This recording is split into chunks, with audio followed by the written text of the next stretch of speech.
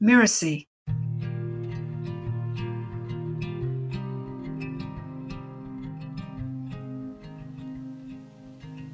Once in Japan, an old woman was gathering firewood in the forest when she saw a sparrow hopping around on the ground. It was almost as if the sparrow couldn't fly. The woman put down her firewood and slowly walked up to the bird. "Don't worry, little friend," she whispered. "I won't hurt you. Just let me have a look at what seems to be wrong." She broke up a piece of the rice cake she brought for her lunch and let the sparrow peck at the rice. As the sparrow ate, the woman examined the bird and saw that it had a broken wing. "Poor thing," she said. "Come home with me. I'll take care of you." The woman carefully picked up the sparrow and brought it home. She made a warm nest for it with silk cloth in a basket. She wrapped the bird's wing in a bandage so it would heal properly. And every day, she brought it grains of rice to eat and cool, fresh water to drink. As the days went by and the weeks went by, finally the bird was able to move its injured wing and make short hops and flights across the small house. A few weeks later, it could fly with ease.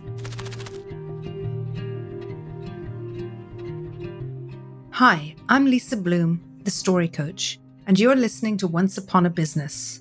In each episode, we explore a story, a fairy tale, folk tale, or traditional story, so that we can discover the amazing lessons relevant for business and for entrepreneurs. Then, finally one day, when the woman opened the window shutters, the bird flew out. "Goodbye," called the woman, but the bird was already gone. She figured that she would never see that sparrow again, but she was wrong. The next day, when she opened her shutters, the sparrow flew into the house and, clink, dropped a silver coin on the table. The woman used the coin to buy some food. The next day, the bird returned with another coin and another and another. Each day, it brought her another coin. Soon the woman was wealthy, but she always shared her wealth with those around her. The woman's neighbor couldn't help but notice the old woman's newfound prosperity. That made her curious. Finally, one day, she visited the woman and wheedled the story out of her. Helping a hurt sparrow. Two can play at that game, she thought as she walked home. The next day, the neighbor woman went into the woods looking for an injured bird. When she couldn't find one right away, she decided, "I can always make one be injured."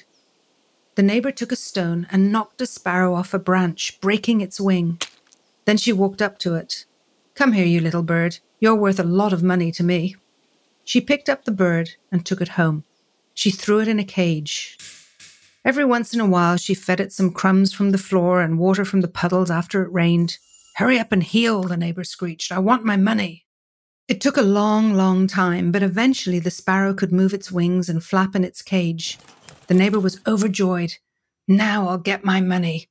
She picked up the bird and threw it out her window. "Now come back right away. I want my reward." The sparrow didn't come back the first day, or the second, or the third. But on the fourth day, it did come back. The neighbor danced with excitement.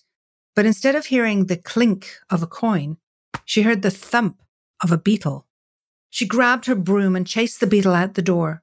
But every day, and sometimes twice a day, the sparrow brought the neighbor beetles and spiders and centipedes and worms. Finally, the woman couldn't take it anymore, and the last anyone saw of her, she was running down the road, chased by a cloud of beetles and spiders and centipedes and worms.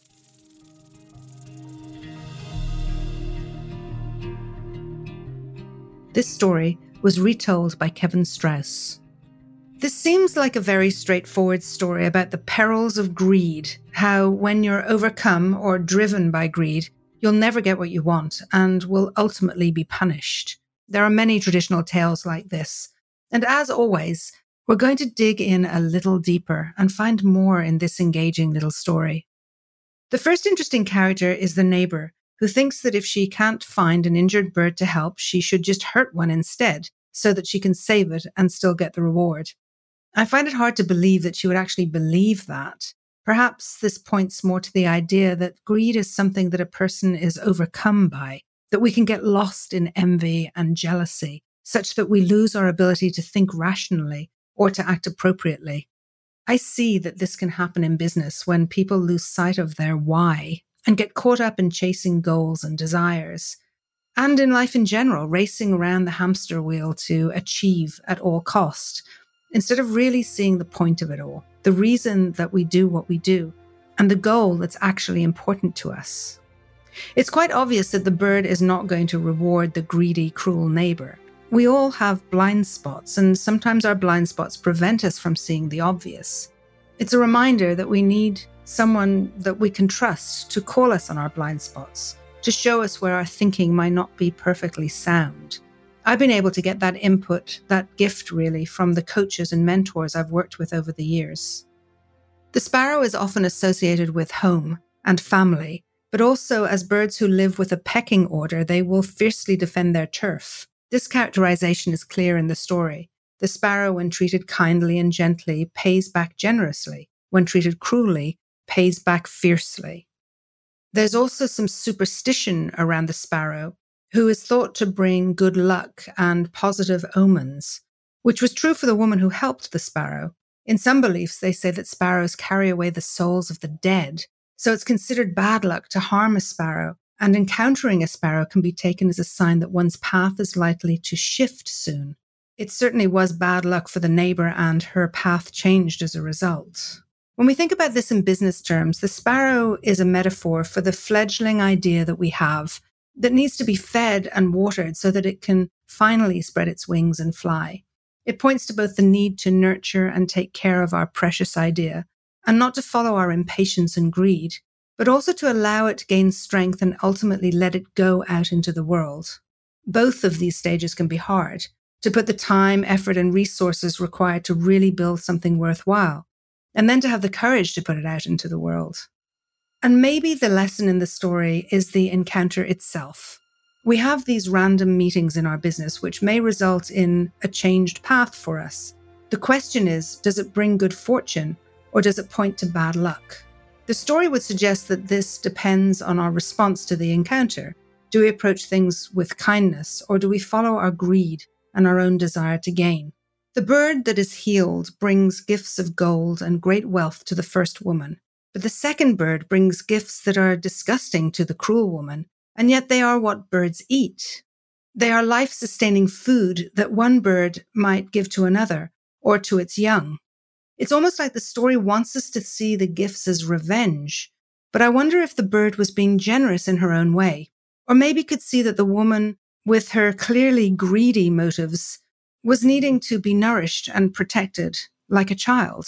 Of course, being chased by a cloud of these worms and spiders and beetles doesn't sound like much fun, but up to that point, I really do wonder what was in the bird's heart. I like to think that it's all for the greater good, that yes, there is a world where our actions have consequences and kindness is rewarded, but also that we can find it in our hearts to understand the emotions like greed that we all experience, and to teach the lessons and nurture the wrongdoer to making better choices. That's a world where we all get the chance to do better, to be better, and to enjoy the symbolism that the sparrow represents, good luck and positivity that lead to peace and ease.